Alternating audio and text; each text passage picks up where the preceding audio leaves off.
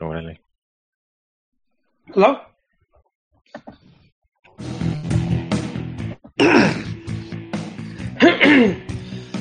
Hello, good evening, good morning, wherever you are, and welcome to the Dos Uno special Taco Tuesday edition podcast. Yes, at least for this episode, we have decided to, well, at least I've decided to change the name from the Dos a Cero Futbol podcast to the Dos a Uno podcast in light of what we saw on Veterans Day last Friday in Columbus, Mexico winning 2-1 over the U.S. and getting 3 points, more importantly, in World Cup qualifying, the first game of the Hex. And then, of course, Mexico was able to get another point tonight in Panama City after a very tense and uneventful game down in Panama. But glad to have you guys with us tonight. Apologize for the delay in getting going, but we are finally here, and I'm glad that you guys are with us. We're live on YouTube. So please feel free to join us on the chat. We will be posting a telephone number, so we would like y'all to participate in our conversations and discussions. So please, once that number is posted, we will be very, very happy to have you guys join us on the call. My name is John Jagu. I live in Austin, Texas. Actually, right now I live in Lakeway, Texas, just west of Austin. And with us this evening out in Kyle, Texas, which I just drove through actually not a little while ago to get back here from San Antonio. With us out in the southern reaches of Travis County, we have Albert El Chiquiscampa. Albert, how are you, sir? Hey, John, doing good. Glad to have you with us. Did you enjoy the Friday night match? Yeah, that was a pretty good game. It was very entertaining. That's the one thing that folks need to remember is that it is above all else entertainment, and that particular game was very entertaining. Not unlike what we saw tonight in Panama, which frankly was not entertaining at all. It was kind of just dull and listless, and not a good showcase for what the sport of soccer can be. But we're glad to have you with us, Albert. We'll be discussing that and many other topics, I'm sure, as the show progresses. Thanks for joining us. Over in the music stings in Escondido, California, where I'm sure it was a lovely 73 degrees today. We have with us Daniel Preciado. Daniel, how are you? Doing good, John. Happy with the result. Happy with the 4 points. Yeah, man, I'm stoked. I'm good. Well, it's the first time since probably, I guess it would be the 2005 Hex that Mexico's had such a pretty reasonable start. Well, it'll be nice, to be a little bit bored without the speculation of getting a new coach for however long the next game is. And that's something we'll have to talk about, Dan, because at least I know that my position was that he had to, that Osorio had to at least, I think my minimum was he had to have 2 points. He probably needed to get at least 3 in order for him to survive, and he obviously did that. And he gets to see the new year while still wearing the that fancy schmancy suit with the pretty little green badge that everyone seems to like to wear, and the little ties with the little logos on there as well. So he'll get to do that for another few months. Over in Phoenix, Arizona, we have with us, looks like we have, oh my God, are there 2 of him? 2 Fernandos. I don't know if we can barely handle 1 Fernando. I don't know if we can handle 2 Fernandos, but we do have Fernando Regino joining us from, are you in Phoenix proper, or are you in Prescott or Surprise or Scottsdale or Glendale? I'm actually with the homies at South Phoenix now. So I used to be in Surprise. Okay. Not too long ago, but now I'm in Phoenix. So in South Phoenix, is it? Aquí donde nos dan de comer.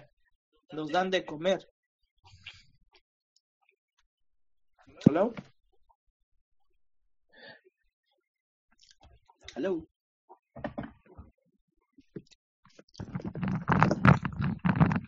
like we lost connection, right?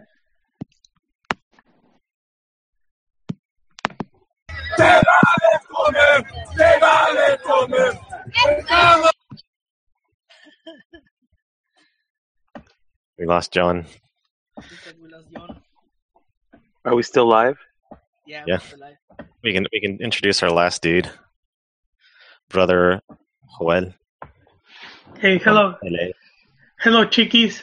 I was remembering what John said about the last time Mexico had a good start.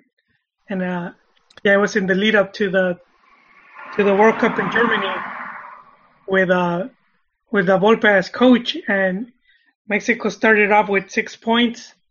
They beat Costa Rica, which was their first game. It was away, and then they hosted the U.S. at home for another win. So that was it's good. It's good to be, it had been a while since we got a positive start. You get to enjoy it at least. It's a coincidence. I don't think it's a coincidence that from one great coach to another, we get a great start in the Hex. And that Costa Rica game was like it had been a while before Mexico had won the game in Saprissa or wherever they were playing, and they went out there and surprised everyone sort of with that win. I remember Lozano scored a free kick. He's like a They surprised the FMF as well, because it was some of the directivos admitted later that they already had La Volpe's replacement. They were just waiting for him to lose that one away game. And he proved them wrong. What a great man. Jimmy Lozano scored that one goal, and then I guess on the other side of the coin, the U.S. loses 4-0 to Rica. I don't think Klinsmann's going to last any longer. Why do you think that, Fernando? Well, losing their iconic, historic venue 2-0, and then now 4-0 at Costa Rica, I don't think he has much time left. That's that actually, I think, from both losses, I think the one from Costa Rica, I think, is the worst. 4-0. That puts him at the bottom of the Hex right now.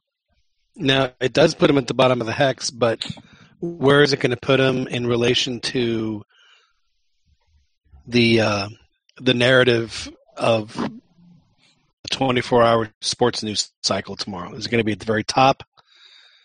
Oh, I don't think they're going to mention it. No, so I'm being serious. So you're saying that this loss, since it isn't going to garner that much attention, his job is probably still secure? Dude, I didn't even see nothing about the Mexico game on Friday night or anything like that. I was surprised. I was like, wow. All I saw was on Univision.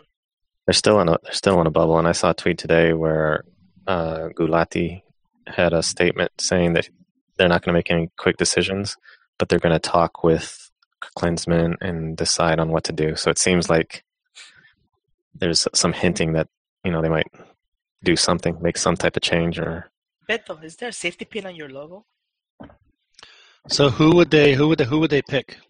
Let's say, for instance, that it did happen. It's not going to happen, but say it did happen. Who would contenders to take the gig? John, at the top of my head, they have Bruce Arena. That's what I was going to say. He's coaching the biggest team in the league, or the most popular anyway. And you're talking about somebody you just want to plug in that knows how to play the American way. And he has landed. So it would have to be a bombero. Would Arena be a bombero then, or would they go for like a guy who has more of a long-term vision, like Pareja? Hey, Yon, he would be the bombero, and he has landed on his, playing for him. Are we going to be scaring away our audience right now since we're talking about the U.S. instead of Mexico? No, I think it's a very valid topic. I mean, Actually, I think most Mexican fans are enjoying what happened to the U.S. It is absolutely relevant. Yes, it is. There is a certain notion of there's some feelings of catharsis, I'm sure, for a lot of folks right now. Enjoying this for many reasons, but mainly the fact that, as Joel mentioned, as we were preparing for the show, that the U.S. frankly just, at least in the Hex era, has never. I mean, other than the very first one, they've really never had to suffer that much in qualifying. And yeah, since they've been consistently qualifying, which I'll say, since going from the '98 on up, they've had like just better time than Mexico overall. Yeah, overall, I mean, '98 was the only one where they had to, they had to wait to the last date to qualify. Ever since then, and they've been able to qualify like on match day 7 or match day 8. Nice luxury to have. So you guys think it would be Arena who would come in if, heaven forbid, Sunil decides to. I've often worried about Sunil. He and Chuck Blazer were best buddies. Somehow Sunil has escaped the Blazer bloodbath. I guess I would put it at that. I'm not or anything, but I always thought that was very interesting. That for guys that were as tight as they were, you would think that there might have some splatter might have gone on Sunil, but it didn't look like it did the other day. Now, I personally think just because I've met him and I've seen the way he operates and what he's been able to accomplish, that Oscar Pareja would be a terrific choice. But I think that you guys are right, though. I think that what they would need right now is someone to come in and knows the region, patch right? up the leaky boats. Pardon me? I think that gives him an edge that he knows the region. He does know, and the trend is that in CONCACAF, I mean, the only way you can qualify for the World Cup is if you have a Colombian coach, and Oscar is Colombian, so he would be what the fifth Colombian coach to coach in CONCACAF, because Costa Rica has one, Honduras has one, Mexico. I think, does Panama have one? It's Colombian. So yeah, he would be the fifth one. He would be the fifth Colombian coach in the Hex if Oscar Pareja got the gig. Hey, shouldn't it be us supplying the coaches for the region?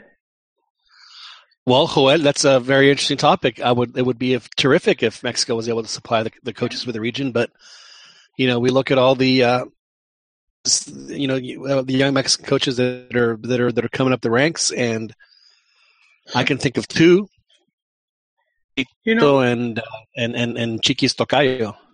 Yeah, because we had De Los Cobos at one point with El Salvador, and Bora, even though he wasn't born in Mexico, I still consider him very Mexican, and he's coached US and Costa Rica.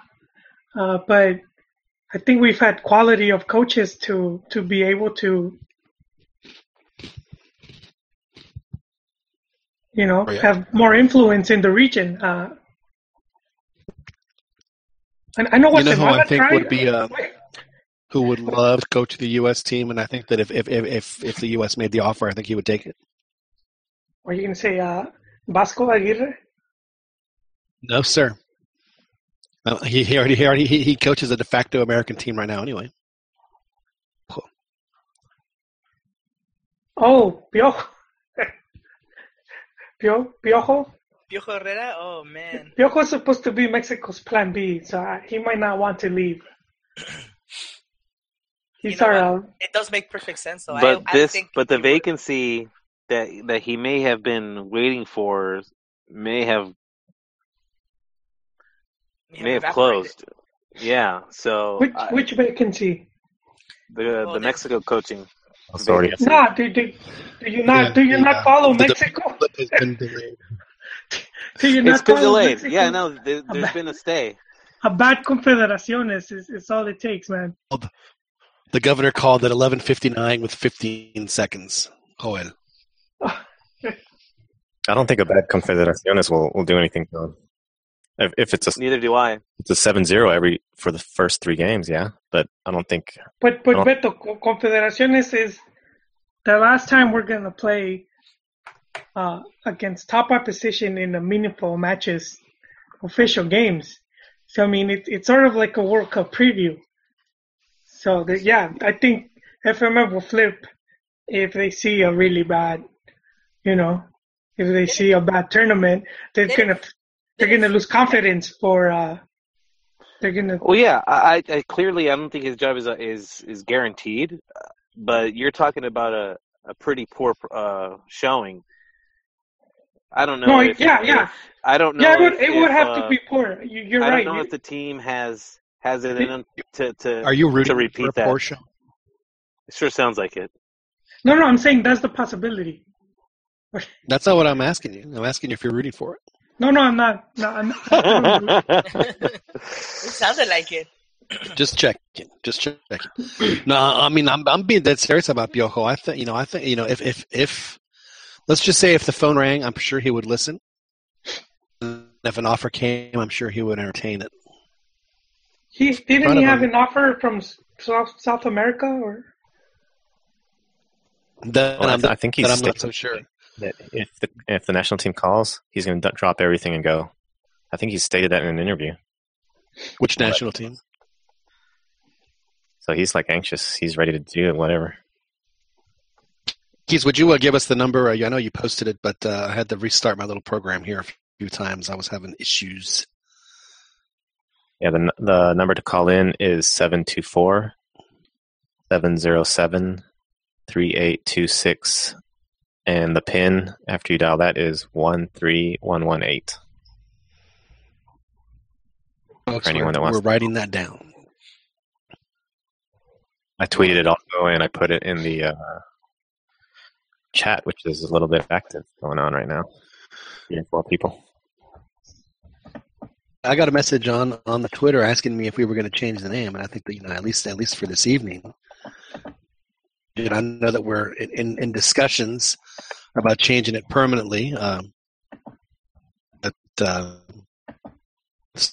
Certainly, would absolutely consider.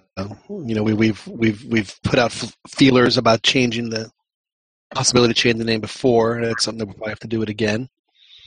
But we'll get into that a little bit later. Let's go ahead and jump into the U.S. game because I think that was obviously the game that most people that I'm sure listening right now would like us to talk about. And so let's jump right in. I mean, just right off the top, the fact that happened even before the game even started. One, Osorio called an extremely strong team. I believe the strongest, a stronger team in Copa America, without question. And the second thing is that the organization and the planning was actually well thought out and well executed. The European player, everyone flew directly to Columbus. They didn't have to go to Mexico City, so they didn't have that extra 6 or 7 hours, that extra night of not being able to train. So everybody made it to Columbus by Monday, and they were there the whole week. Obviously put in a lot of good work. In the first 20, 30 minutes, despite the fact of what other people saying about, the U.S., they came out this, Mexico came out and took it to them, and frankly, we're very unlucky to not be leading at halftime 2, 3, even 4-0. It just, they had a couple of posts that they hit, and it just, in my opinion, just completely overwhelmed the U.S. And despite the fact that the U.S., made their adjustment, Mexico completely dominated the game into it in the second half. But Mexico was able to get the goal and, exercise those demons. First time they'd beaten the U.S. in a qualifier since at least hadn't been born yet. And it's whether or not they played, there was a period where they didn't play, and that's true. But, the reality is it had been over 40 years since Mexico had won a qualifier against the U.S. in big win for Mexico. They got the 3 points. They couldn't have asked for a better way to start the Hex. Juan Carlos Osorio, obviously whatever he'd done in that game, by putting Chicharito and Giovanni, players, Joel, that you've been asking for players that have chemistry with each other. I mean, it was palpable. It was noticeable that the players knew what the other players were going to do most of the time, and they executed very well, and they were able to get the result they wanted. They were able to beat the U.S. in Columbus and then send the U.S. into apparently a really nasty tailspin in which the U.S. has, frankly, was unable to recover out of down in Costa Rica tonight. So, this, as far as wins for Osorio, I know that people said, well, even despite the 7-0, that this was really. Did he pass that test? Joel. No, I think it's two different things. Just CONCACAF, it's its own. Qualifying is just a whole different beast. So you have decided to move the goalposts yet again? No, I don't think we could compare the level of tournaments. I think what's expected of Mexico in the long run is how they perform against top-tier clubs. Because in the region, even if we've suffered, none of the teams can come close to what Mexico has achieved. So I think when for a lot of fans that we're harsh on Osorio is because we care more for how the team does against, in tournaments like Copa America and the World Cup, or when playing against, Chile, Brazil, and those type of teams. So you could do very good at CONCACAF. It's not going to matter much for us once we get to that tournament and we can't perform to the same level. Well, what about versus Uruguay? Isn't that a top tier team? Mexico. To me, I'm not trying to bring up both stuff, but to me that was poorly played game. But I think we're going forward now from hexagonal to which the next big tournament, which is going to be obviously Confederations Cup, which is what I was saying earlier. I think FMF, even like the media in Mexico, if they feel that the tournament's not good, they're going to be calling for his head. And he could have a really good qualifier. The reality is that any loss that he has between now and the World Cup in Russia in 2 years, they're going to be calling for his head.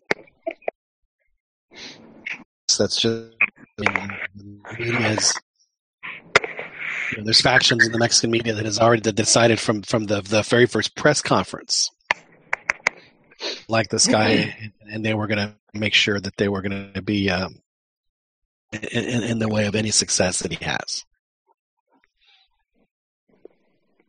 But my other question, and then Joel, since you've decided to move the goalpost yet again, is did he save his job by beating the U.S. at least, or has he secured his position?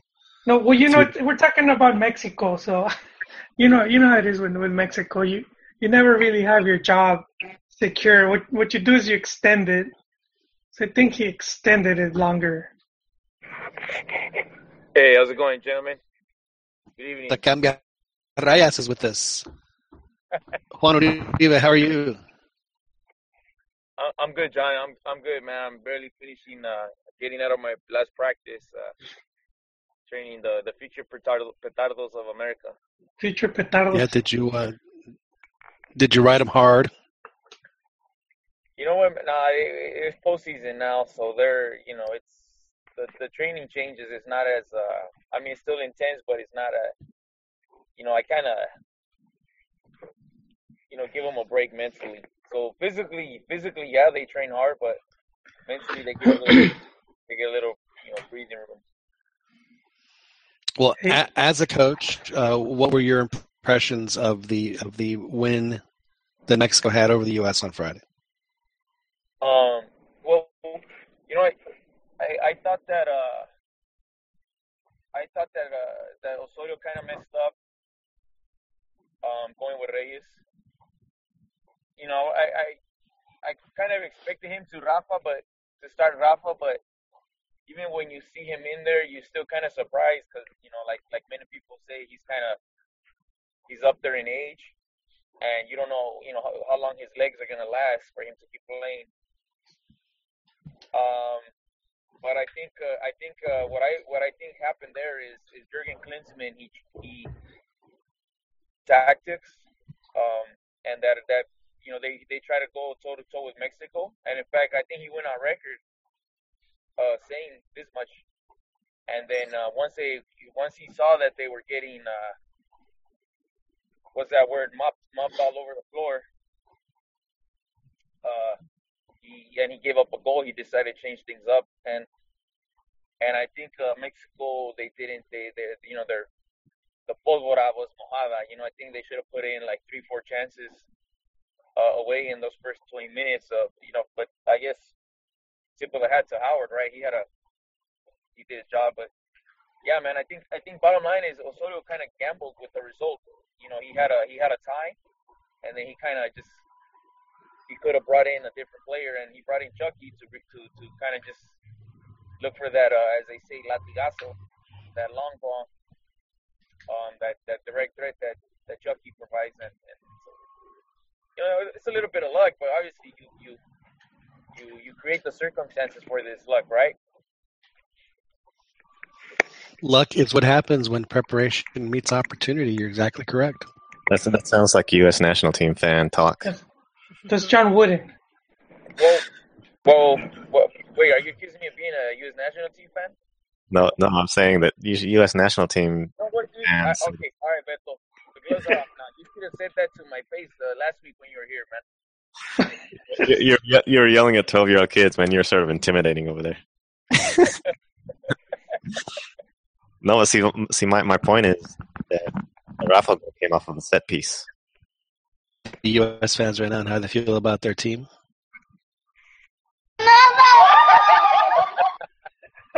Actually, I do know exactly how they feel. I was feeling like that in June. Yeah. Yeah. Yeah. Yeah, I do know what they feel like. Yeah. Like Chepo at Santos right now. Is it? What are you talking about? We're fresh off a 2-0 win, dude. 1-game winning streak, baby. Oh, shit. How many games? 1 game. Oh, hell yeah. Gotta start somewhere, man. Exactly. Don't let Fernando hear that you're on 1-game winning streak. Oh, I heard it. Okay, so did Osorio save his job then by winning this game? Is he safe through at least, or are they going to look at his situation on a game by game basis? Does he have a buyout clause on his contract? That I'm not sure, but I don't think that's ever stopped anybody from getting fired before. No, I'm thinking that he leaves, that he doesn't see out his. I think because that guy's goal is to coach in Europe, man. I think if he qualifies Mexico and if he manages the situation as well, he might get picked up before the World Cup. Hey, but he's on record for saying that he wants to coach at a World Cup. All right, so then I still. Not to mention his stock isn't the highest right now. I mean, this win was good, but if I were an employer, and you're measuring his body of work, he still has to do a whole lot more to. At least I think. I mean, as far as the Mexico job is concerned, I think. I mean, the only way I could see him getting fired is if he completely flops in Confederations Cup, or if the wheels completely fall off in qualifying, which I don't see either happening. So I personally think that there's now a strong chance that he's going to make it to Russia, unless he were to bail for some reason. But I think this win absolutely secured his spot. He has that run with Atlético Nacional in the Colombian league, where they pretty much dominated the league, and I think that the Atlético Nacional recently won Copa Libertadores, and it's based off the team that he built, and at Sao Paulo he was, the management didn't want him to leave. His stock is actually pretty strong. It's just, it's just in a certain circle of fans and Mexican media. because they're I'm just saying. I know. just think that loss hurt him a lot. Well, you know what? It definitely did. But I mean, look, man, it's one game. How do you measure? Would you measure a coach's body of work based off one game, or Yes. everything that you've seen? And I think Well, it depends on the game. It depends on the circumstance. With Kepo, Whatever political capital he had with fans, with everything, he lost 90% of it, and this win against the U.S. was a good way to get it back.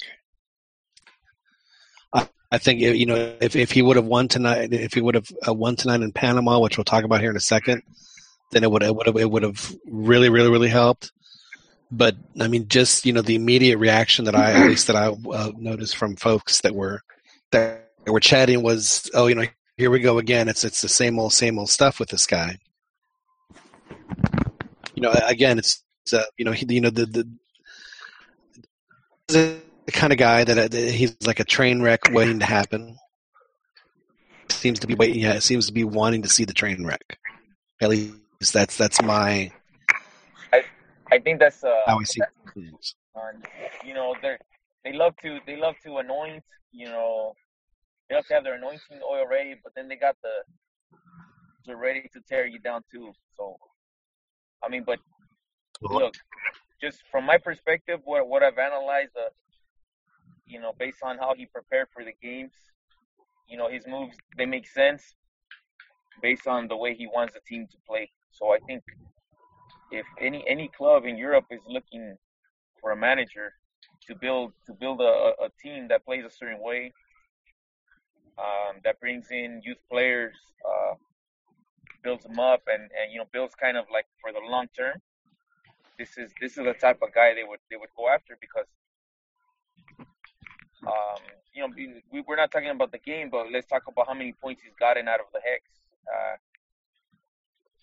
So far out of 2 games, he's got a 2-point average. After the game today, in the press conference, he did say he wants to go undefeated through the rest of the Hex games.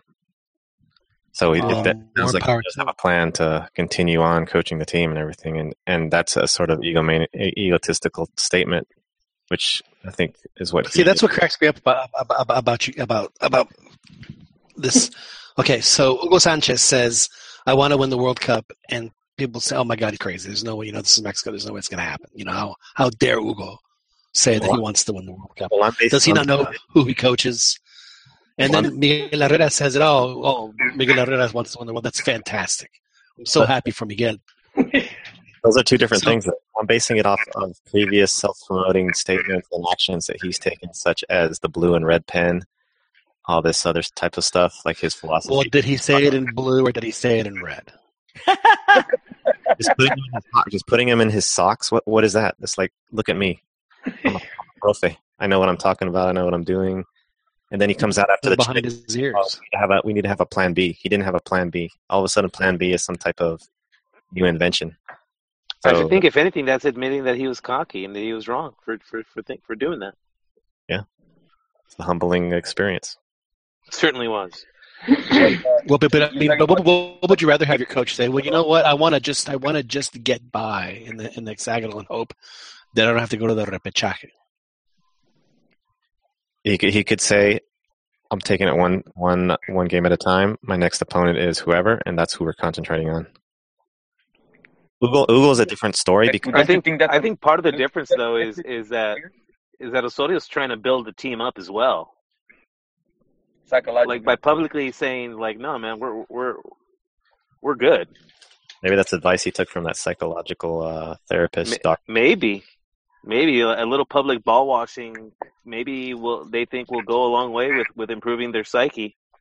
Well, it's interesting y'all mentioned the head shrinker because to a man, it seemed like every Mexican player, at least after the U.S. game, was talking about how new beginning this, new beginning that. It's a new beginning. We're gonna have a new beginning. Yeah, everything starts fresh.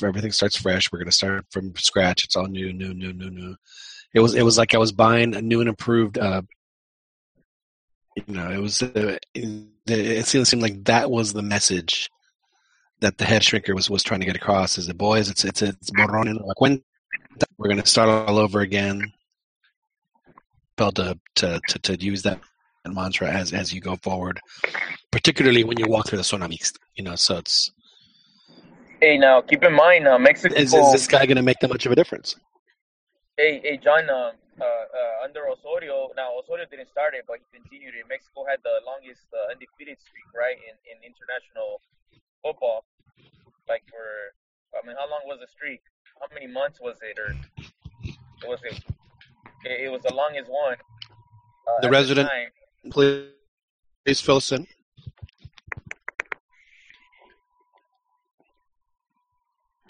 Don't fill us in. I don't we know. do have. I think we're losing connection. Hello? Christian Farias on the chat says that if he loses at the Azteca, and frankly, he's probably right. I don't know Seems to be the for any, at least in the past 15 years, if a coach loses at the Azteca, he's gone soon after. It happened to Hugo. It happened to Ojitos. Well, Bora, he didn't lose, but he tied 2 games, and that's all it took. And he already had the team qualified. Yeah, How dare he? He shouldn't have been. Different times, though. They're not going to fire him. They're not going to fire him when he ties a couple games. Different times, same people. Look, I'm just saying they didn't fire him when they really probably could have, So it'd be.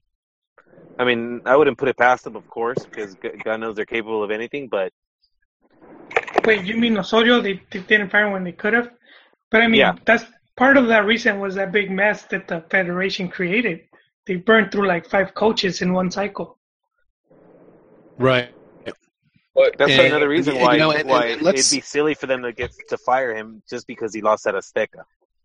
I mean, at this point, like if qualifying is the ultimate goal and actually qualifying comfortably is the goal, then he's well on his way.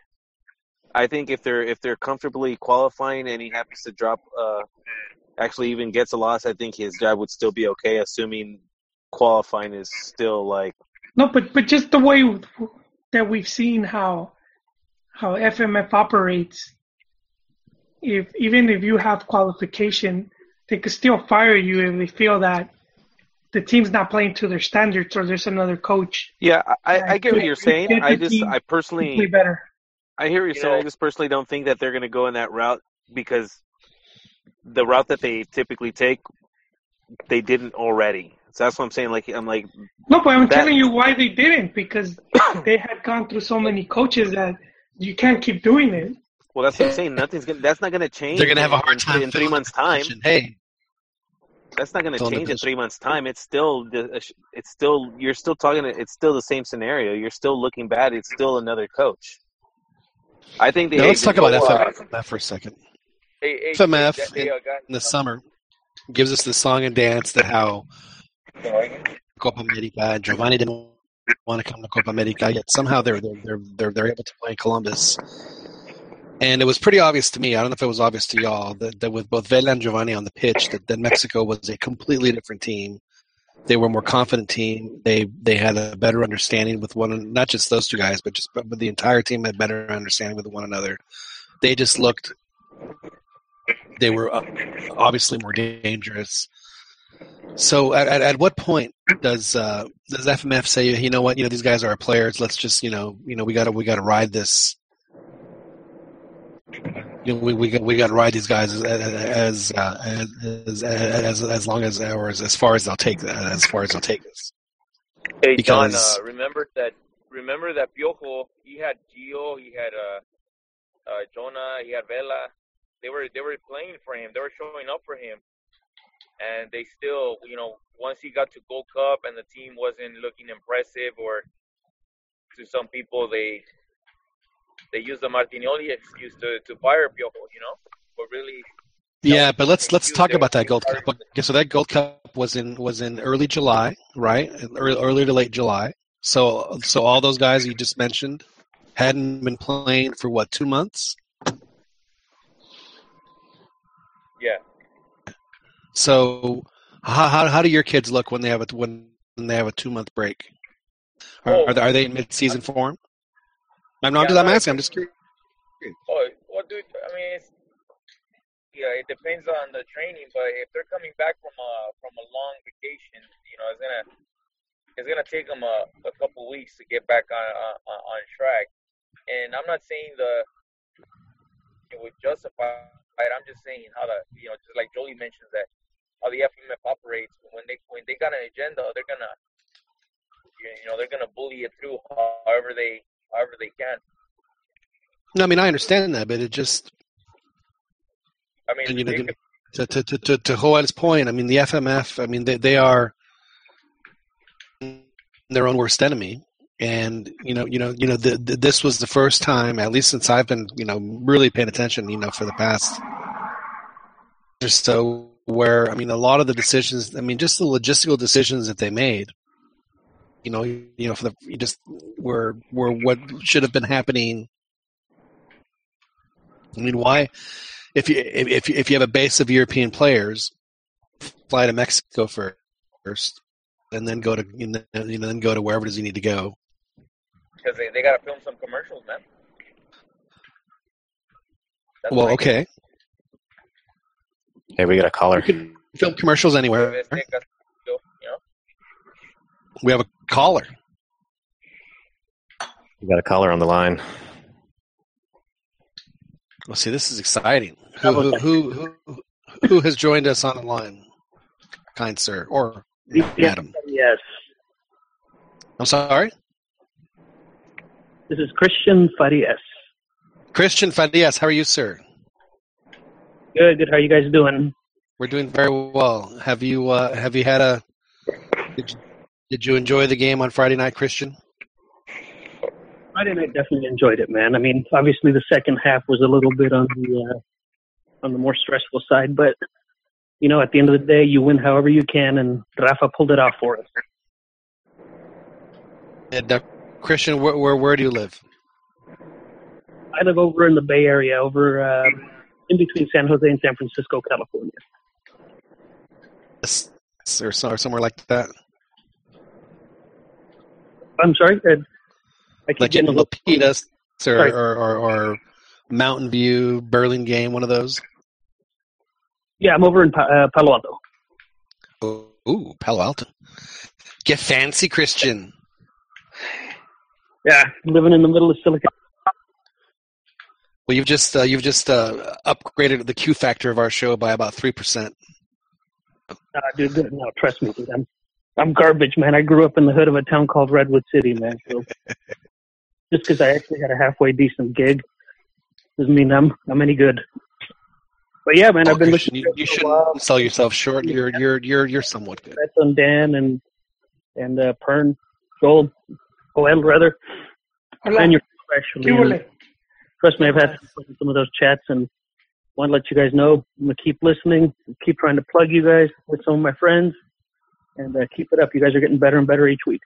All right, man. Thanks. Christian, thank you very much. Kind words from Palo Alto, California. Appreciate the call, Christian, calling in to let us know that did enjoy, like you said, you, especially away, you win como sea, and that's exactly what Mexico did, even though. Hey, Christian, you don't mind me asking a quick question? What do you think this win was historic in nature? Oh man, I guess on paper, yeah. Just because we hadn't done it in a long time, or we hadn't won in the U.S. in a while, and had we won in Columbus before? I don't remember. We never had one in Columbus, or even scored. Spaz over it. I think it's a good win. It got us off to a good start. 3 points to kick off in the U.S. away for us. So I think it was a great win. The draw, I don't have an issue with that either, as ugly as that game was. Gives us 4 away points, puts us in good position for when we're home to get some more points, right? Absolutely. No, I totally understand. I think this a very measured response by Christian. Yeah, this was unprecedented. I agree with you. I coach soccer. I think I was mentioning it with Joel and Beto. A little bit of coaching out here, and you kind of got to have a measured reaction to a lot of this stuff, man, because stuff could just turn around on you real quick, right? For example. Hey, I would love to play poker with you, man. I do. I think I've only played poker twice in my life, man. I'm a black. Nice. Very nice. And what do you think about the implosion of the U.S. national team? You know what? It's the rivalry is always a lot more fun when they're competitive with us, but something about this one made me smile, man. Every time I look at Jurgen, I want to punch him. You know? I totally agree. Usually those Telemundo updates aren't exactly something you look forward to, but yeah. Se mueve el marcador en San Jose. Tensión. Yeah. Let's put this one into a historical perspective. On Klinsmann's face. I mean, you guys got to agree with me. This guy's got a punchable face, doesn't he? Yeah. Who's that? You know, mixed feelings by Jurgen because he was such, and you know, just I mean, he played with so much joy and enthusiasm that you know, as a coach, I mean, obviously he coaches the U.S. and you know, there's all that, but I mean, I almost kind of want to. I feel for the guy a little bit, just but I kind of feel like he sold the U.S. a bill of goods and he hasn't been able to deliver. So yeah, no, put this one into his historical perspective. So the U.S. in terms of, but luckily for him, well, I don't know. After this one, he may actually get some pressure here, but you know, the U.S. historically, their coaches don't get a whole lot of pressure. The media is not as harsh on them as well, the media puts no pressure on coach. You know, Grant Wall and some other guy is gonna, you know, I'm sure they're gonna write some. You know, they'll write an article as Jurgen a little bit, and that's all. And that's all it's gonna be. Now, hey guys, come on, let's be honest. You know, maybe Jurgen gets a little chafe, you know, from them slobbering all over, you know. Uh-huh. What? Let's put this one into a historical perspective. So the U.S. hadn't lost to Mexico in a qualifier since 1972. They'd played in the qualifiers for 1978 and 1982, where Mexico won at home but tied in the U.S. And then they lost in the U.S. in 1980. And then they didn't play qualifiers again up until 1997. So they had a 17-year hole each other for qualifiers at all. And then since that time, you know, obviously Mexico hadn't won in the U.S. either. But part of this, but they have played each other 8 times. And eight times, which is a crazy number, 8 times since 2009 in official matches. 5 of those, and only lost twice, and they tied once. 4 of those matches were in the U.S. So just a little historical perspective about the rivalry. Yeah. I put into perspective.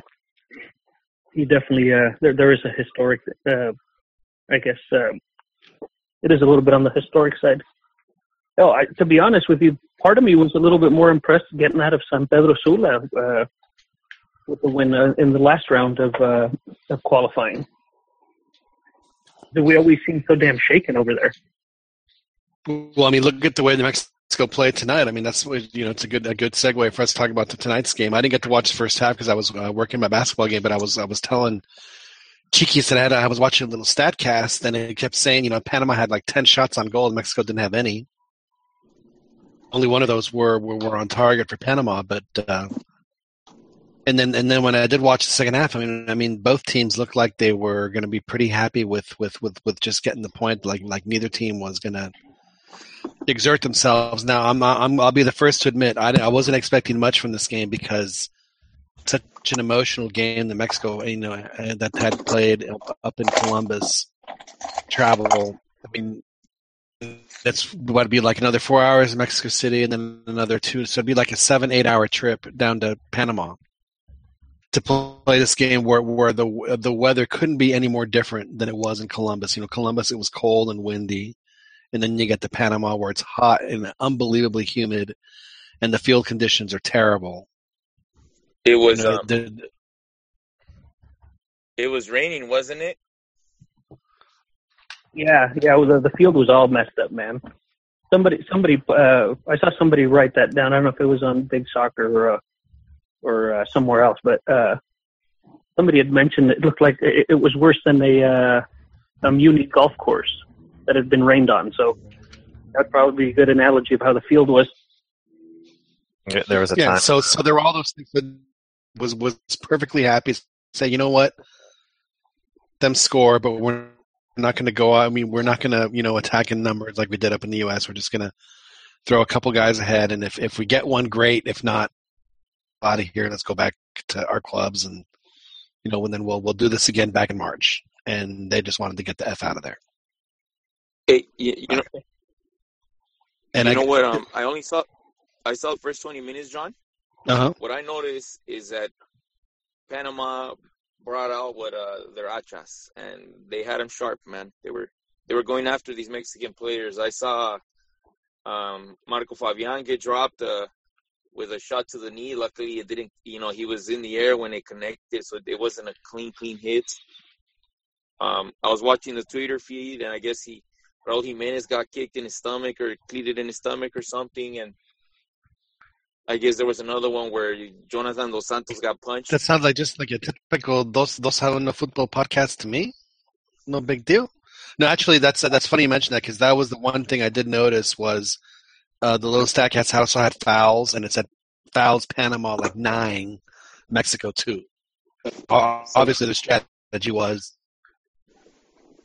intimidate. I think early on in that first half, even we got away with one, right? If I remember correctly, Jonathan, I think, nailed some Panamanian player, and actually maybe. Well, I don't Chicharito spent the most of the game fouling as well. I mean, he was mixing it up. Even through an elbow. Yeah, it was a rough game. It was a really ugly game. But yeah, I think they had to match it. And I think the game was really poorly executed by Panama. It sounded like they were really dangerous and they were on the attack, but like John said, all their shots were totally off. Their passes in danger were totally mishit and misplaced. So it was really they looked really poor, and it sort of reminded me, like you mentioned, of the Honduras game, Christian, that team after playing them looked really poor, and we all admitted it. We talked about it. That Honduras is not the Honduras we've usually played. And this Panama did not seem like the Panama that we played in the Gold Cup. So, I have a question for Juan. Can't blame the Mexican national team. I mean, if those guys are wearing the jersey, then that's the Panamanian team or the Honduran team. So, but yeah, no, I completely agree with you on that.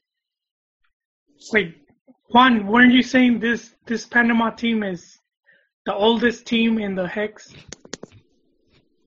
What I remember you saying was that they're pretty darn good.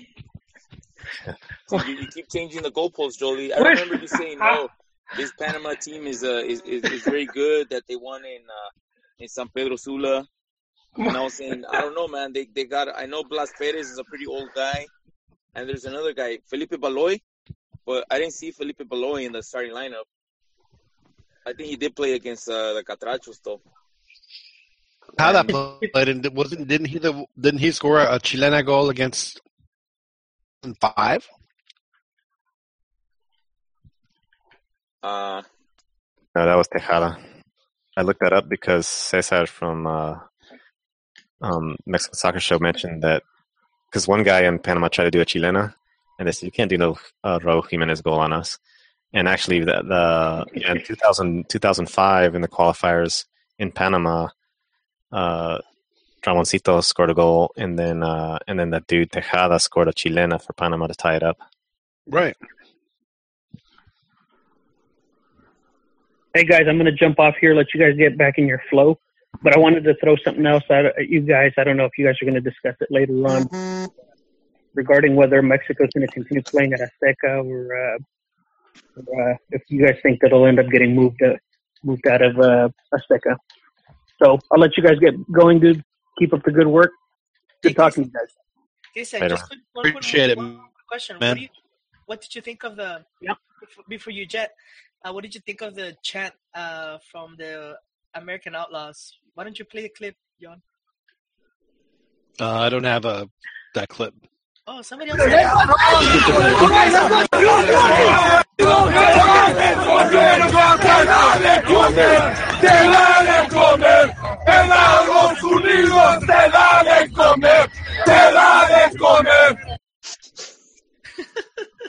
Anytime I hear or see those guys, I'm going to remember Joel's his meme, his McDonald's meme that he made. So, yeah. That's awesome. All those guys deleted their Twitter. I was a bit disappointed. Yeah, they couldn't stand behind their own words. Pussy. I mean, Well, All right, guys. Well, keep it up. I'll be back in touch with you guys on the phone and have fun. Later, all man. right, man. Thanks for calling, Christian. hey, peace out, Christian. Hey, guys, now You in the start defense drinking of those heavy. guys, of those U.S. supporters, they were drunk, so maybe, they're, fuck them. I'm just kidding. So wait. My advice to you. Alcohol. Christian does bring man, up but a very they- interesting point Yes. that we've been advocating for a while about the upcoming qualifiers of where they should be played. My stance is that the Azteca has lost its mojo and it needs to get it back. So You know what? it's kind of like Jolie, huh? Team. You know what? Chiva A big contra Chiva. a big part of it is we have players that have never even played in Liga MX or have been in Europe so long that they don't get that advantage of playing at altitude, of playing in the middle of the day. So they'll get just as tired as the rivals. So what you're saying, Jolie, is to field Pumas, America, and Cruz Azul squad, right? Yeah, you mean like but- they used to, like they did up until 2010? Just I don't think- take them to Columbus.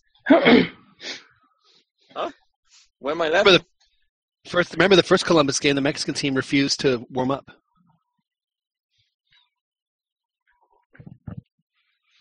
It was freezing. It was freezing too, wasn't it? Yeah, it was like Yeah. 20-something degrees. Yeah, but if you see that's one thing I noticed in this current game, that the players weren't even, they were just walking around like whatever.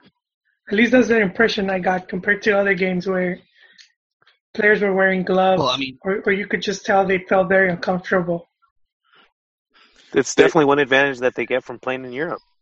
Hey, chalk one up for global warming. Columbus doesn't get as cold as it used to. Let's look up the stats. well, it also Should've wasn't been the the dead of first winter thing because you the went first to one they to played predict. was in February. So, but anyway, but that's something that you're right about, Joel. It's something that I think back to the 2009 Hex when Vasco took over. And the first thing he did was to put Torrado and Israel Castro as the midfielders. And all they did was run up and down and up and down and up and down and up and down and up and down Azteca, and they just wore out the other team, just wore them out. And then, they were able to do that for a couple of years through 2011 in the Gold Cup, because I went to see them play in Arlington and also in Chicago, and they did the same thing. They just wore the other team out. They could not keep up with those guys. Those guys were both just iron lungs, just unbelievable capacity that both those guys had. It was incredible. And then you look at the what happened in 2013. Aside from the fact that everyone had some, Mexico just didn't have those guys. They didn't have the tireless worker bees that could handle doing that kind of laborious and being and having the physical capacity to do it. I mean, they would just.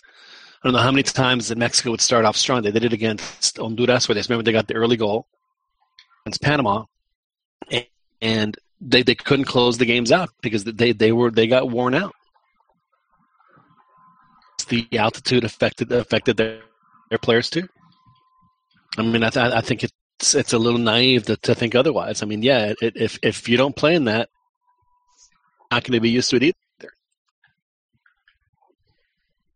I think so. Yeah, I do think it's time to venues and play. I mean, I'm saying just discard Azteca altogether, but let's let or go back to Guadalajara once. They're learning how to play there. They're learning to bunker and not run like chickens with their heads cut off. Yeah, you know what else? The DF fans, they turn on Mexico really easy. And Chilangos. Hey, capitalinos, por favor. But I think that goes back into the whole mental aspect. If they're so frail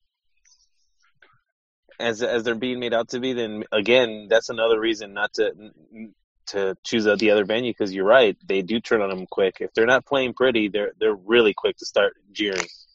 Hey, remember, Dan? Remember Marco Fabian did that whole speech. What was that? Marco Fabian had that speech where the Guadalajara fans were turning on them. And you remember, Jolie? Yeah, was it before he left to Cruz Azul? Yeah. They tried him out to as a fan to not jeer them or boo them or use mean words. Well, now they're fortified with that. Por favor, por favor. And that's what Cheech was doing, man. After the US game, they brought up the 7-0, and he was like, "You guys think that ghosts exist and phantasmas and all this stuff?" And he was like, just complaining. And John was talking about new beginnings and everything starting new and fresh, based off of their psychological doctor helping them out with their mental midgetry. Now it seems like they're going off of that, and Chicharito still got rustled in the press conference, and sort of saying that all that's in the past. They're starting something new and all this, so they shouldn't be complaining to fix themselves. You know what though? That's just something that affects all Mexicans, all of them that play soccer. That's why Jolie, he always goes back to the Argentines and the way their teams respond. I think he even wears a River Plate jersey. More lies. It's funny you mentioned Argentina. Argentina actually took the page out of the Mexico book and decided that they're going to no longer speak to the press, which frankly is just another way that the Argentines are ripping off the Mexican soccer culture as they have for years. Yeah, and the leader in that crybaby cause is Lionel Messi. Now you wouldn't see Cristiano, crying as he's raising the Euro Cup trophy. You know what Cristiano does, right? He rips the camera or the microphone out of your hands and throws it into the pond. Yeah, see, that's manly stuff, man. Plus, he's got to wait, Beto. But he does all this while wearing a flower in his ear. Yep, with no shirt on. How long did you stare at the mannequin challenge? Oh, I didn't even look at that one. But I thought you're missing out, my friend. Oh, there's plenty of other Instagram stuff that he's got on there to look at.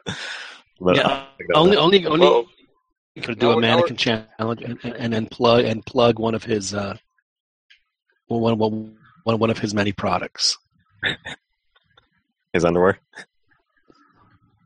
Now we're finding out who put Beckham's watch picture on the Facebook. Hey, what choice do you have? Excuse me? I go commando, John. I don't know what this has to do with football.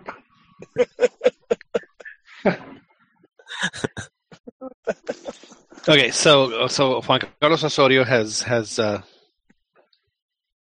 spared the ignominy of being the latest casualty of the FMF. So we'll just call it bloodlust. They just have to have something, they have to have a sacrifice.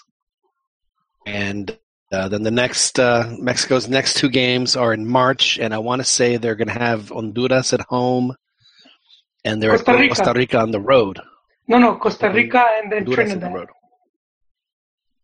At home and then Trinidad on the road. Yeah, unless we were looking at different calendars.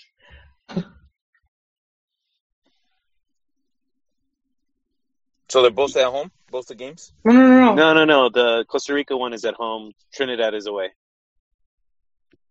So that's Trinidad is the weakest team, right, in the Hex? So far. Well, apparently it's turning out to be the U.S., apparently. They're tied. They're tied with 0 points. And speaking of the U.S.,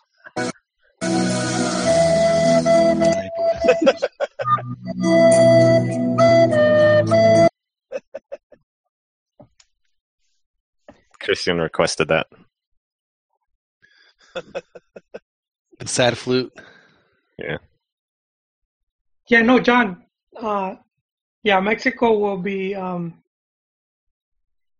be hosting Costa Rica, which is March 24th, and the U.S. hosts Honduras.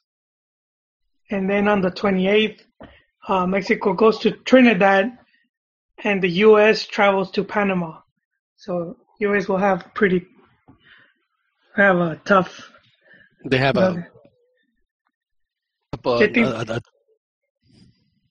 and then they have to get 6 points out of this. Yeah, and you know what? The Panama game will be tough. Panama is Panama's first game is against Trinidad, so they could very well get the 3 points there. Yeah, so I mean, that is you couldn't ask for a bigger duelo de 6 puntos than if the U.S. has Honduras, right? Or maybe they just tie Honduras. Let's say they beat them.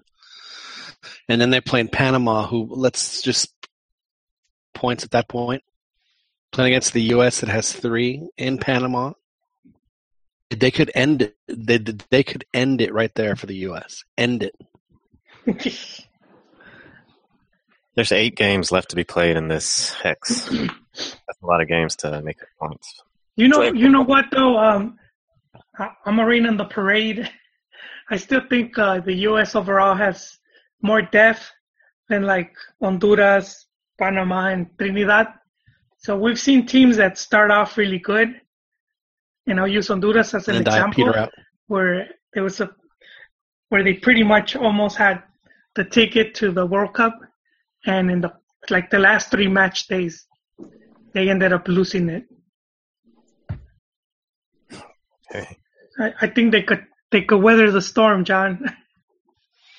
No, I think they can. Well, what I'm saying is that if the U.S. ends up with only 3 points, with they're not going to get off the history has shown that if Hex with like 22. No, but I could see them at least finishing and doing the repechaje. Yeah, well, I mean the repet. I mean, and the lucky thing for whatever CONCACAF team ends up in the repechaje is that they, instead of playing South America, they'll be playing Asia, which would be the winner between the Uzbekistan, Vietnam, game. So that they, as opposed to playing say Chile, different. Or how Mexico was. Who's in the 5th spot for Chile, for South America right now? Argentina. America will play. Then they'll play. I'm assuming for their spot. So New Zealand. Exactly. Hey, one thing on this U.S. team, and I don't mean to release the Kraken with this comment, but the defensive mistakes and errors that they made in Costa Rica were all from mostly Timmy Chandler and that other tall dude Brooks, who were both European, not MLS players. So that's sort of interesting that the defense is just crumbling. They play in the English Premier League, don't they, or are they in Germany? No, they play in the Bundesliga. Oh, they play in the Bundesliga. I mean, well, I mean, Costa Rica in the U.S. fits. It's I mean, the score lines, if you look back at their last games they've played there, is actually pretty, 4-0 is not out of the norm. So, usually they won 3-1 or whatever it is, so far maybe it's just maybe we just won more than what they would usually expect. But, you guys... It's Mexico. Mexico breaking another team. They did it to France in 2010. They did it to Costa Rica in 2009. Now they did it to the U.S. this year. They broke them. They're broken. I did want to comment though, on Jolie's point about them being the deeper team. I think that's undoubtedly true. That talent wise, they're probably 2 or 3 right now, but Mexico was arguably the most talented team last go around, and the wheels fell off, and for whatever the reason, it did. So it's just hey, but they still qualified. Yeah, the mental blow though that the U.S. took from that game, and the severe blow that they took tonight. I mean, if they keep Klinsmann, they could potentially be losing. Talk about losing the locker room. They could lose faith in him. And it's they were already starting to. We just some of the comments from the post game comments after the Mexico game, where Bradley. Particularly, I forgot what the exact quote. I don't know what the hell the coach. I mean, I'm paraphrasing, of course. He's like, I don't know what the hell he was. I don't know what the hell he was thinking. Was basically what most of his comments. In reference to the tactics. Yeah, he asked for clear tactical ideas. Yeah. He called out Klinsmann pretty much with that comment. I think he said they had no tactical direction in the first half. Yeah, I'm gonna have to side there with old Jurgen on that one. I mean, come on. I mean, he put you guys out. I mean, he specifically, especially the midfielders, to take on. Mexico had essentially two midfielders. They had Hector Herrera and they had Guardado, and that was it. And those two guys, whatever they wanted for the first half hour, whatever they wanted for the first half hour, until Guardado got hurt. They did whatever they wanted. Weren't challenged at all. And even that first goal that Layun scored was because Giovanni just wanted it more. And it was a deflection. It was a tiny little deflection. It was more of an obstruction. Well, if it wasn't deflected, it would have went straight at the goalie. Well, whatever. It doesn't matter. It went in. Wait, is this Jolie talking again? Wait, what? Me and Jolie are holding hands with our muscular arms. No, but another thing on the game is in the first half, even with that domination, they were still having trouble getting out from the back. The press that the U.S. was putting on them was causing a little bit of problems. They had to resort to the long ball on a few occasions.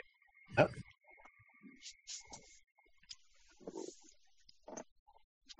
Is that a bad thing to do? Well, I'm just looking back at the Chile game, and I think there's another game of how easy they would move out, work out from the back against Mexico, and Mexico was pressing, and just with ease, they would olay the whole. Right. And Mexico in this game where they were dominating, they had good possession, still when Talavera started from the back, they couldn't get out easily. Sometimes they could. Sometimes they had to resort to just kicking it out. The difference is Claudio Bravo. He's really good with his feet. And I don't think Ochoa and Talavera they compare. I mean, look, there's a reason Guardiola, he sent Joe Hart packing to Italy and brought in Claudio Bravo. And it's because he's a decent shot stopper. He's got the all around goalie skills, plus he's got the field skills that allows that type of play to happen. Well, it's not just the goalie though. It's the center backs and the wingers that don't move. Like they pass it to one guy and then they don't move to open space. They just stay in the same spot and then go back to the goalie, or go back to the wing and then go back to the goalie, or switch sides. And they don't work. You're right. But the goalie facilitates that too. I mean, for example, today in the 20 minutes that I saw where Memo Ochoa, he didn't have any pressure. And even before the center backs could react to get open for him, he just punted it to, like the hot potato, basically. And I think it starts with your goalies, man, that they don't have that. So the center backs, they're not used to playing like that. Yeah, I think today's game was totally different. Like John was saying, to me, it looked like Mexico played really conservative. They didn't take risks. They didn't try risky passes, and they're playing pretty much for the tie is what that tells me. Well, Panama is a team to be respected, man. I think the field conditions and the fouling made it was a recipe to play that route, because I mean, all things considered, get out of there, get the point, don't get anybody injured. I think that's a win. Pretty much, I don't blame him. I don't blame the tactics at all for playing it conservative, considering I agree with that. You couldn't even trust how the ball would bounce. So yeah, I think that was the right way to go. Yeah, I don't think even the players want to risk their season in Europe or just starting. To risk an injury that could sideline them. Yeah, no, there's no question that. And obviously, Mexico had a huge emotional letdown from play to this one, and they were overly cautious. And Panama, for as much as we like to props, and frankly, they've deserved it. I mean, what? See, Árabe in Monterrey. I mean, you think that the Panama is like the greatest. Central American team in history, but you guys are exactly right. I mean, that's a game where they were able to read it in the first 5 minutes. Man, these guys are coming like they were going after him. They brought the knives out, and Mexico was perfectly happy getting their point and just getting out. But we're not going to make any kind of effort to try and win it, because we want to walk out of here on our own two legs tonight. It was like a cartoon I saw in Medio Tiempo. Sorry. The one with the guy wearing the Mexican hat? The one pointing out the hypocrisy of Mexican fans? Yeah. But proceed. Never mind. So Mexico's next games, they have on the 24th, that's what I said, they have Costa Rica at home. And then on the 28th, they have and Tobago on the road. And then in June, Mexico has Honduras and the U.S. at home. So bang, bang. That's actually really good for Mexico, because a week after the Federations Cup, if y'all remember, in the last Confederations Cup, Mexico had 3 qualifiers, and 2 of them were on the road. So they went Jamaica, Mexico, and then I'm sure they probably went to like New Jersey or some ridiculous thing to play on Molero before they went down to Brazil. So on top of the fact that playing well, it was compounded with the fact that they had just a ridiculous travel schedule and it just added to their, and for some reason they gave him an extra game to play during the Confederate lead-in, and then this year it doesn't seem like that's going to happen. So they're going to have 2 games at home before they go over to Russia and start playing those, and the one right before the Confed Cup, 11th of June, is going to be against the USA. Then they'll have so they're going to have 3 home games in a row. They have Honduras, they have the USA, and then Panama.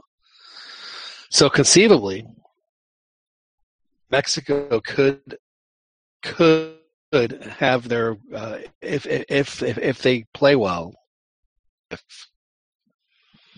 It could be that Mexico could have their World Cup wrapped up, the Confederations Cup.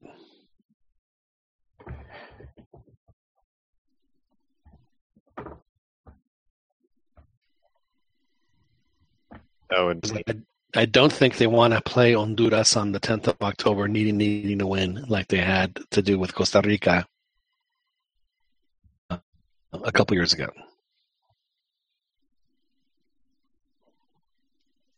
You think they're going to coast, John? You think Osorio's going to coast? It's all going to depend on how they play at home, and I'll be honest with you guys. I was really encouraged with the first half against the U.S. Not necessarily because it was against the U.S. and this and that. It was because of the fact that he saw who he had, and it seemed like he finally, at least in the U.S. game, finally put players. He finally matched the players' skills to their position. That first half, in my opinion, was the best half Mexico had played since the Croatia game. Like that or not, but I thought they played really well. Unlucky to not just be up 4 or 5-0. That's the truth. I agree with you. Mexico played fantastic. That means couple of posts. Go ahead. Rotaciones worked. But that's the point for the rotaciones. This was him realizing, hey, why am I screwing around with this stupid stuff? Let me put the players in the position where they actually can succeed. That's what was encouraging about that. Is the fact that he actually went away from that. Do you think he was forced to do it though? Well, I don't know if he was forced to do it. I think what happened was, kind of like how you remember when Miguel Herrera said, one of my America guys, and I'm going to have. Remember his first midfield before the World Cup was going to be Negro Medina and Luis Montes and I forget. And then he's like, well, I just don't know what these, because I don't know these guys. I don't know what these European guys can be. And then it took him, all of half of practice to go. It's gonna be Herrera and Guardados, my midfielders, because they were just so much better. Then he's starting to see that, because he said, well, he was hoping to start Raul Jimenez, the U.S., because he was so, because he's tall and blah blah blah. Oh, but I was playing. It was when I got to play this guy.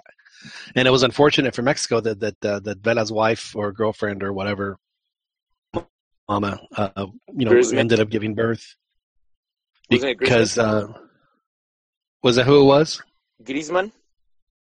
Is that who it was? Is that who gave birth? Is that who?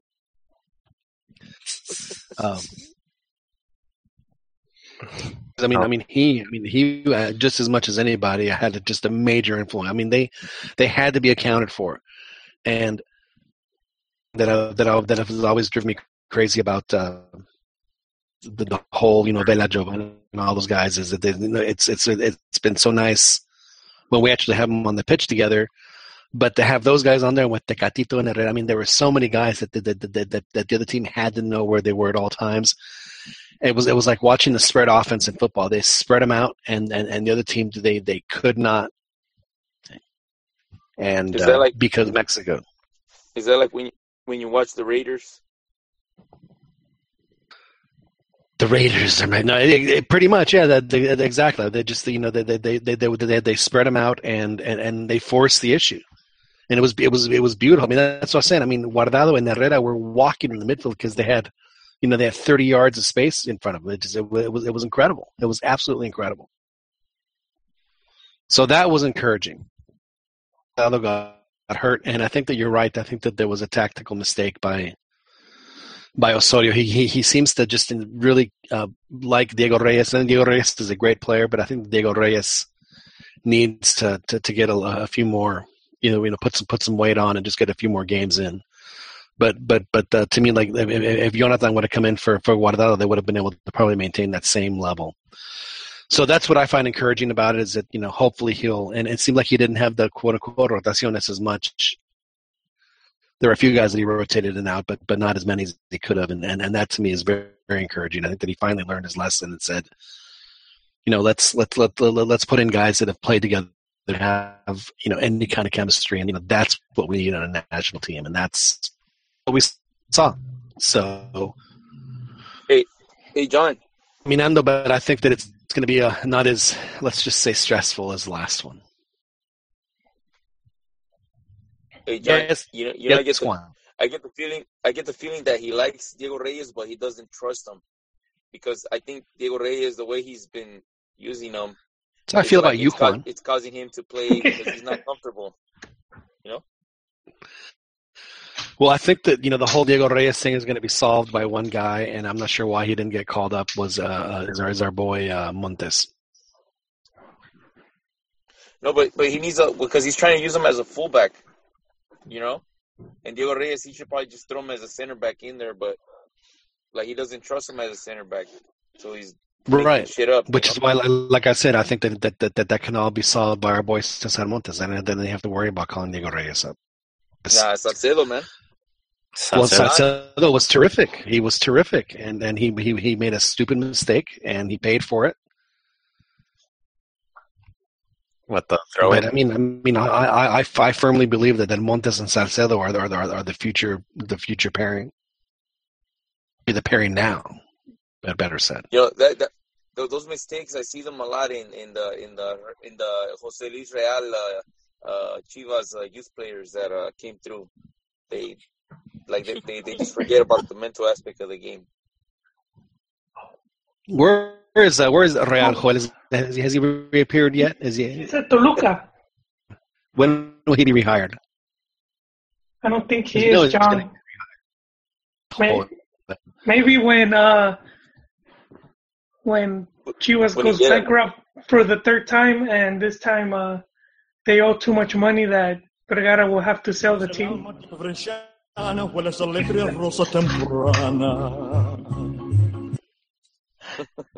Which speaking of, Juan had some exciting news. You could go see Chivas games now at Sinopolis. No, that's not what it is. What is that? Is it goes Nickelodeon? Do they have to? Is it like on a film strip? No, it's like a.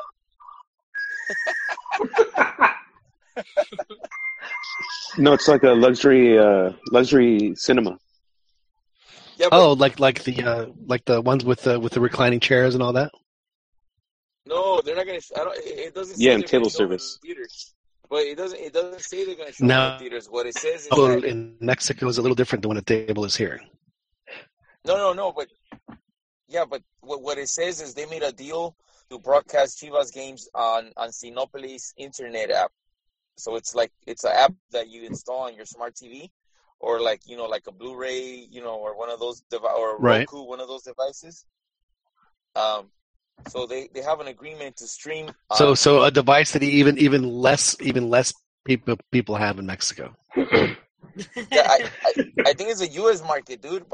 Some people must have it because like I've seen bootleg Rokus, or allegedly they were legit. I don't know, but they had all the streaming channels from Mexico. Is that the bootleg one? Is it ROQU instead of ROKU? No, they're like jailbroken, dude. I don't know. You know what this seems to me, John? Patadas de ahogado. What it is, Guy went to Netflix, got turned down. He's trying to gentrify Chivas. Market is gentrify. What? They're trying to figure out a way to because goes into the future for this, but it's exactly how they want to penetrate the U.S. market. Just getting all the kinks out first, And then when the contract is up in the U.S., Televisa and Chivas will have somehow managed to mend fences, and cut a deal, but they're going to give the high hard one to Univision, and they're going to do their thing here. People, there are more. Speaking of TV contracts, I Mexico. think it's official now. Mexican teams not playing in Libertadores for next season. Sad. That's That's fine. so. Libertadores needs us more than we need them. That's fine.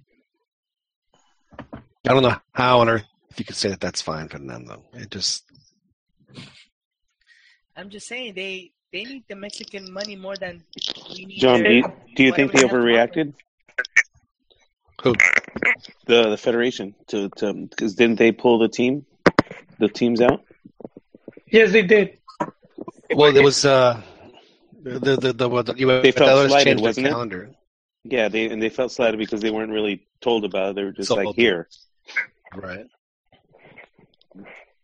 That was in negotiations.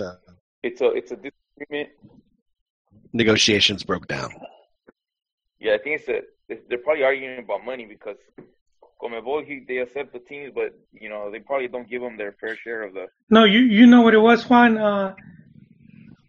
They were just renegotiating the contract with Fox Sports. So one of the rumors was that Televisa was trying to get at least access to the home games. Oh. But they used the whole calendar thing as an excuse. Yeah, but Fox has the for the entire tournament, not just the games in Mexico, right? No, correct. But Televisa, supposedly, it's a rumor, but Televisa wanted to at least be able to show the home games.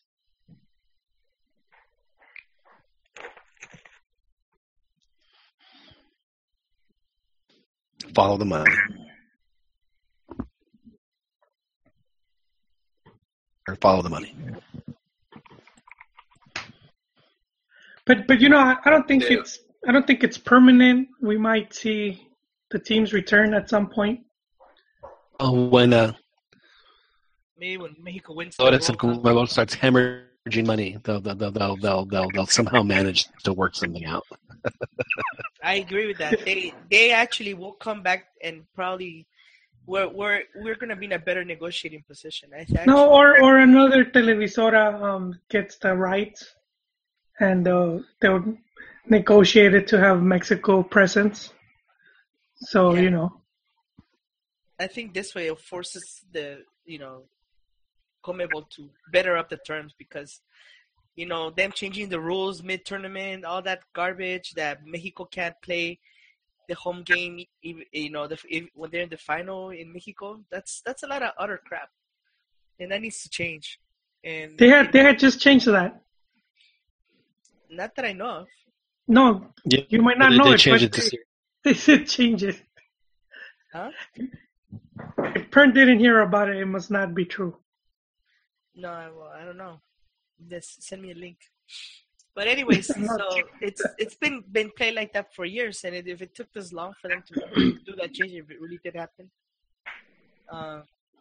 it's just not right. And so they better. I think this puts the Federación in a better position. So I'm glad that they did that. Well, what it means is that now when they have that conflict, if they have their, the repechaje and the repesca of the Liguilla and the semifinal of the Libertadores, then they'll know where their priorities lie. They don't have to worry about, having to play that awful semifinal game of the Libertadores anymore. They can. All I'm seeing right now is that Chivas lost TV money, and they lost extra sponsorship money for next season. Well, Chivas, they just signed a new sponsor. Oh. For the jersey, John, or Yeah. for the? One of it was What for do they have the now? jersey or not. Well, you guys.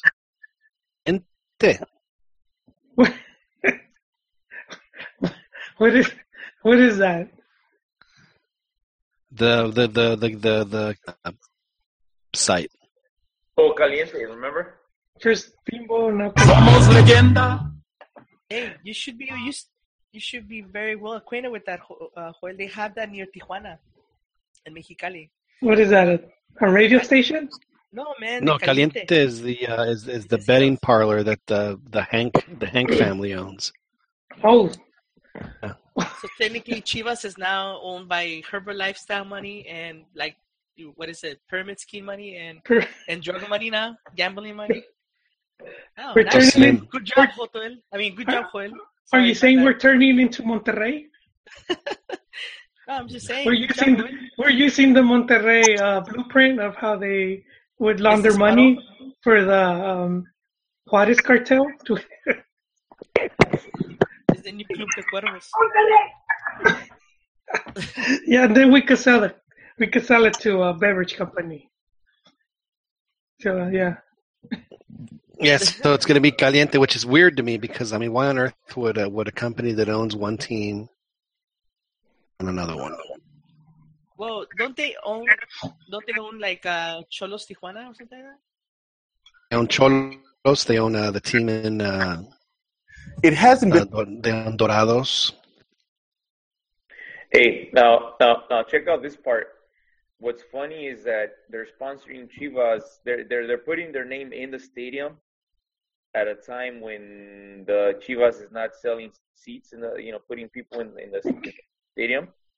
At a time when their home games are not broadcast on public television.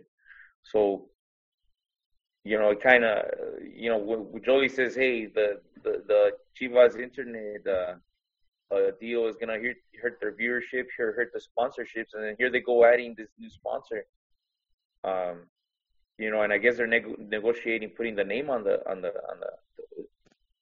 jersey too. So to me, that's interesting. I think It's really unfortunate because the jersey looks so good right now. I mean, it's the best uniform they've had in years. Hey man, I think this was a deal package. A more patadas de ahogado. Chivas was like, hey, we'll take whatever we can get at this point. We'll sell you both. This is like the social network. This is like the social network where the one kid's going out, buying, trying to sell advertising for the website. Yeah. All right. Yeah, no, because Libertadores, last time Chivas Libertadores, they had Toyota. Toyota came in to sponsor them just from the cup. So that was like a lot of extra money they were getting. So I know it's going to hurt them. And it was kind of interesting. I didn't really hear Miguel Vergara try to fight to keep the team, at least one more season.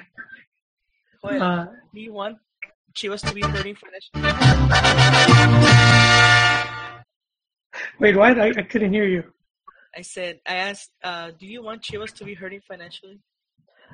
Yes, I do. I don't want Vergara. I don't want Vergara as owner. He has already gone bankrupt twice with the team. Wow. So to me, there's a lot of bad dealings he's doing. It doesn't really get talked about.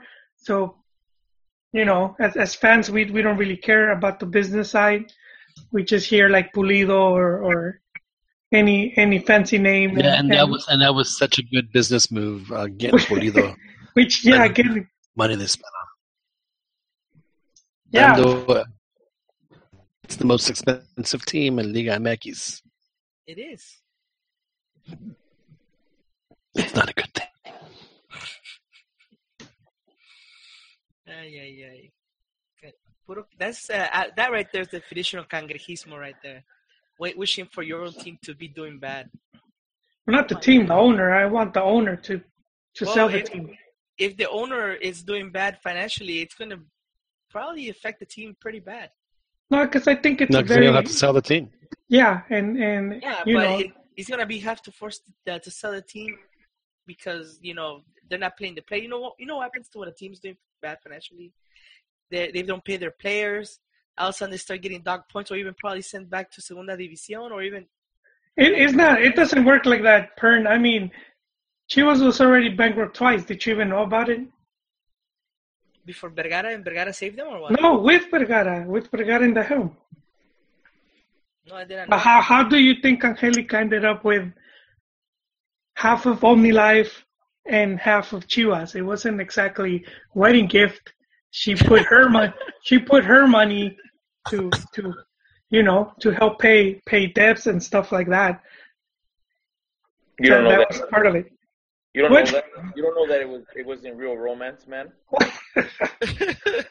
And then just recently with Higuera coming in, and Higuera has been pretty much controlling the team. He came in, and it's well documented. He's an investment banker. Came in to help secure loans to pay off the stadium.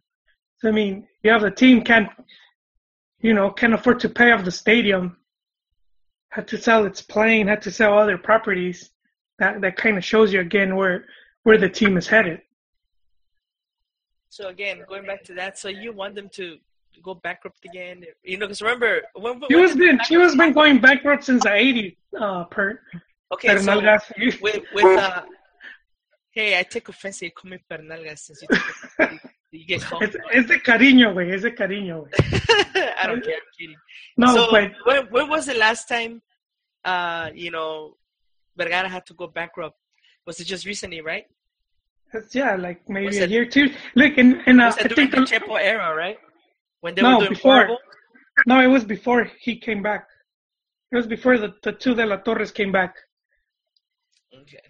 But I was saying, you could go all the way back to the '80s, and then around the '90s you had the Promotora, that's a big reason the Promotora came in, and then they kind of built the team up. But then for Vergara to come in, you have to ask yourself why if you own stock in a team, especially a team like Chivas, why will you sell it so easily? And part of it was because the team owed money. So if you were a shareholder, that means you probably had to pay instead of just receiving fondos on a monthly basis. Well, if they're shareholders, they don't pay. Well, I don't know. Maybe the rules in Mexico are different. No, but I mean like socios. There's Only if they sign, personally sign to back the loans. yeah, but this was like in a club. Like they were club members. I don't think they would. I still don't think they would have to pay. I think the team was gonna go bankrupt or something. And have to close. No, but that's why they have to put money so the team won't go bankrupt. Okay. Well, yeah, like that. Yeah, they have to invest in it. Yeah, so at that point they didn't want to be Yeah. They probably got tired of investing all the time. They're probably not getting any returns. So they just sold it to Vergara, who got it. If you see how much Chivas got sold for, it was pretty cheap. Well, he hustled them too, because didn't he have the deal with Televisa already negotiated? Yeah, man. See, so it's a lot of bad dealing, not just from Vergara, but from a lot of people that have been with the team for years. But you know what? I mean, look. Sad flute. I know you get us.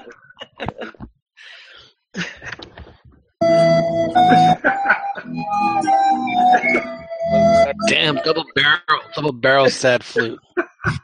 It's funny. That's Chivas, man. That's why one championship every 10 years.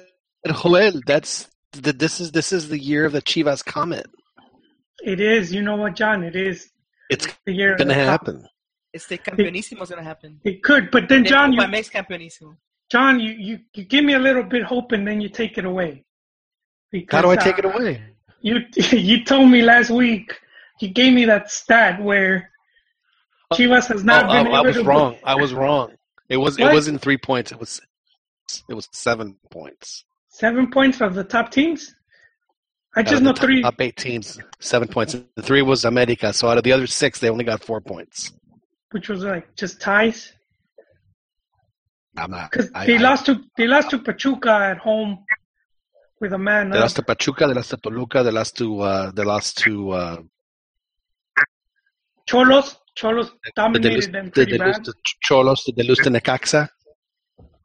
I don't know if Necaxa would rank up as but Tigres, it will be Tigres, Cholos, Pachuca. Tigres. By the way, it's amazing to me that Necaxa, out of the last two teams that made it up, Necaxa, which was Leones Negros and Dorados. I mean, and those guys were so terrible. I mean, if they won a game, it was a miracle. And Necaxa's like in 5th place. Made the liguilla. That was different about them than the other two. They just had more money to spend on players. Yeah. It was their base of what they had in the Ascenso. Or both. Ascenso is not a bad quality league. It's not really that bad as you might say. It's probably maybe closer. It's a little bit better than the MLS, but it's a competitive league. Especially after Copa MX, you can see that there's quality. Quality, but whether or not it translates into Liga MX, and like I look at what Dorados did last time, where they would just team and then brought in. I mean, it seemed like a bunch of ex Chivas, and.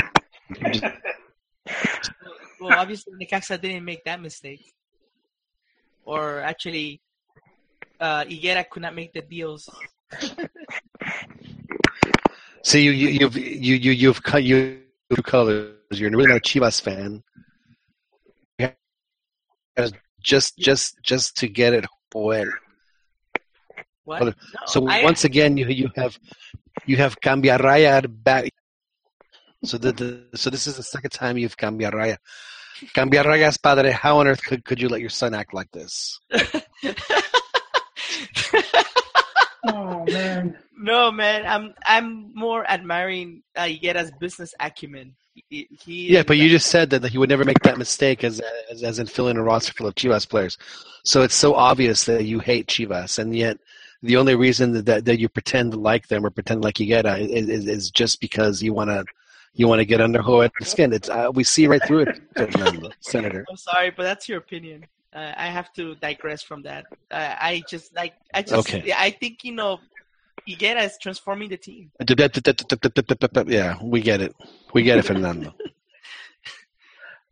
No, I'm trying to. We know where you stand. Well, gentlemen, it's getting late, and I got an early call tomorrow.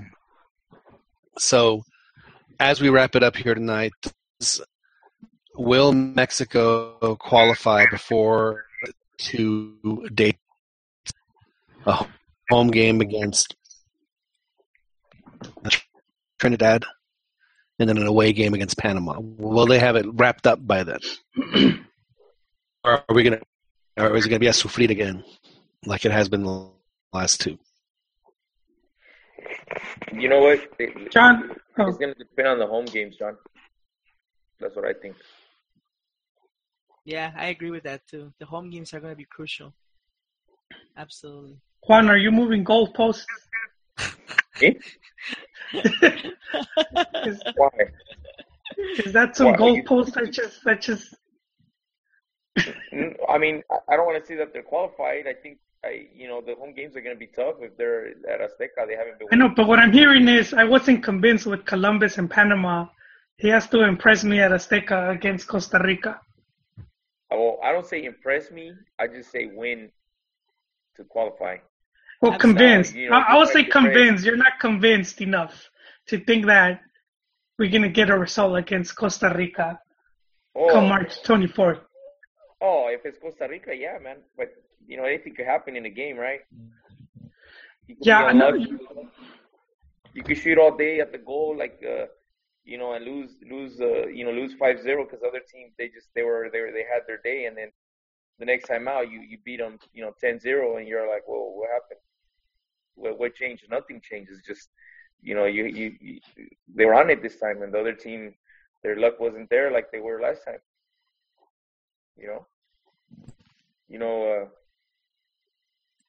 Totally agree. That doesn't happen to you in your pub league? In my what? Your pub league. I don't know what that is. Oh, he doesn't play, dude. Oh. Okay, Probably. so back to the discussion. Mexico they do have the 5 home games left. How many of those will be played how many of those should be played at the Azteca, and how many will be played at the Azteca? They'll all be playing at the Azteca. You know what? They said they were gonna talk about it, and then they haven't mentioned it. So it's looking like maybe after the team is wrapped, once qualification is in the bag, they might just throw a couple games. You know. To me, the crucial games are the ones that they have right after the Confed Cup, where they have Honduras and the U.S. at home. Bam, bam. If I were the scheduler of those games, I would especially play the U.S. in the afternoon. Yeah, I would take the day off. Mm-hmm. I mean, I'm serious. I mean, why? I mean, every other team that you play, field advantage to an extreme. Why should Mexico? Yeah, but which of our players are used to playing in the afternoon? Well, I mean, everyone plays in the afternoon. It's a matter of, getting the smog going, and just this. I mean, it's not like it's well. Actually, that's is the hottest time of year in Mexico. It gets up to like 82.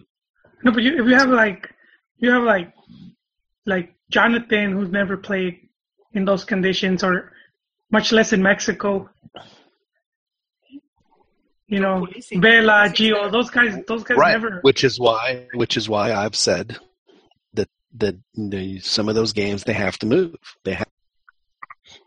You're putting your own team at a disadvantage if you play those games in Mexico City, and that's just the reality.